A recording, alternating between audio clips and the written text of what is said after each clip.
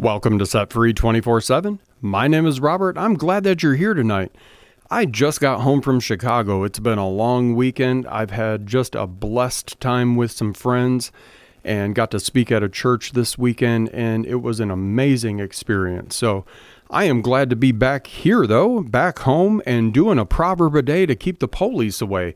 I couldn't let one of these get away from me.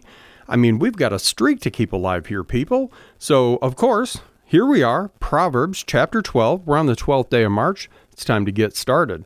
So we're going to see what God has to say.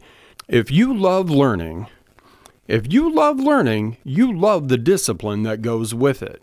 How short-sighted to refuse correction. A good person basks in the delight of God, and he wants nothing to do with devious schemes.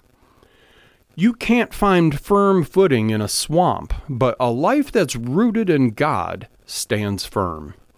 A hearty wife invigorates her husband, but a frigid woman is cancer in the bones. The thinking of principled people makes for justice.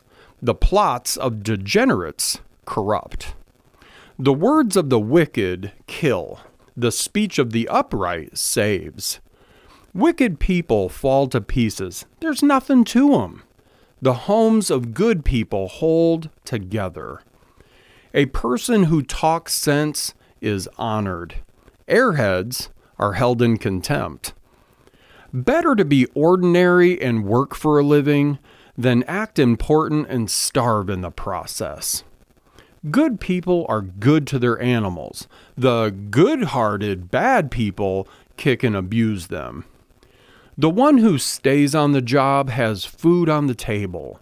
The witless chase whims and fancies. What the wicked construct finally falls into ruin, while the roots of the righteous give life and more life. Wise people take advice. The gossip of bad people gets them in trouble. The conversation of good people keeps them out of it. Well-spoken words bring satisfaction. Well-done work has its own reward. Fools are headstrong and do whatever they like. Wise people, though, take advice. Fools have short fuses and explode all too quickly. The prudent quietly shrug off insults. Truthful witness by a good person clears the air, but liars lay down a smokescreen of deceit. Rash language cuts and maims, but there is healing in the words of the wise. Truth lasts. Lies are here today and gone tomorrow. Evil scheming distorts the schemer. Peace planning brings joy to the planner. No evil can overwhelm a good person, but the wicked have their hands full of it. God can't stomach liars, but he loves the company of those who keep his word. Prudent people don't flaunt their knowledge and broadcast their silliness. The diligent find freedom in their work. The lazy are oppressed by work. Worry weighs us down. A cheerful word picks us up. A good person survives misfortune, but a wicked life invites disaster. A lazy life is an empty life, but early to rise gets the job done. Good men and women travel right into life. Sin's detours take you straight to hell. And friends, just like that, we are done with chapter 12. Again, like I said, we're doing a proverb a day to keep the police away. What in there meant something to you? Was there a verse that maybe stood out? I loved verse number 25. Worry weighs us down.